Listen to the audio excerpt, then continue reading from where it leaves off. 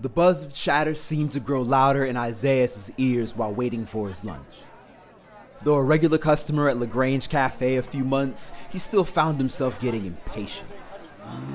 The waitress who got his order walked past him a dozen times, and he understood how busy she was, but CTA conductors ran on a tight schedule. If he didn't get back to work on time, that money was being cut from his check, not hers.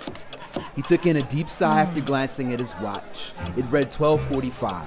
Only 30 minutes remained before he was due back at the hangar. Twiddling his thumbs in front of him as they rested on a wooden table crowded with various spices, a box of napkins, and a fork and spoon rolled into white cloth, a mixture of aromas from meals being prepared wafted through the entire restaurant. His stomach grumbled in response. Isaiah ignored it by reading the small placemat below, smirking and nodding at the history within it. He didn't know famous directors shot movies here, or that a spy from that Cheaters television show busted a pro athlete dating his wife's best friend. Then he heard the soft clunk of heels against the tiled floors. Across from him, a waiter led her down the aisle. He constantly turned around and grinned sheepishly, drinking in the sight of her body.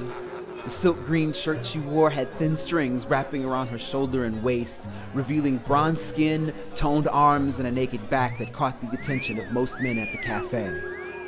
Her jeans were tight enough to show her long and slender legs as she carried a brown purse in one hand, decorated with rings and thick plastic bracelets. He sat on the edge of his chair, craning his neck to get a look at her face, but only saw the dark curly hair that bobbed behind her shoulders.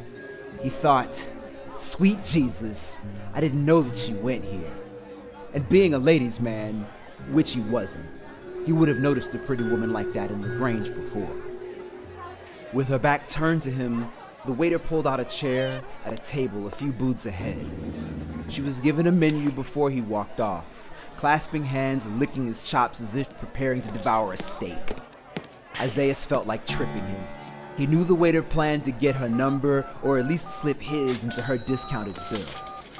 Before leaving, he decided that his mission was to find out who she was and toss that scheming bum out of the picture. The plate of spaghetti, garlic bread, and sweet peas made a dull clank, snapping him from his thoughts as it hit the table in front of him. Grumbling and leaning to the side, he pays no attention to the waitress, wanting to gaze at the woman's bare back. She mumbles something about needing anything else. "Actually, there is," he began, finally turning to her. "Is that woman over there in the green a regular customer here?"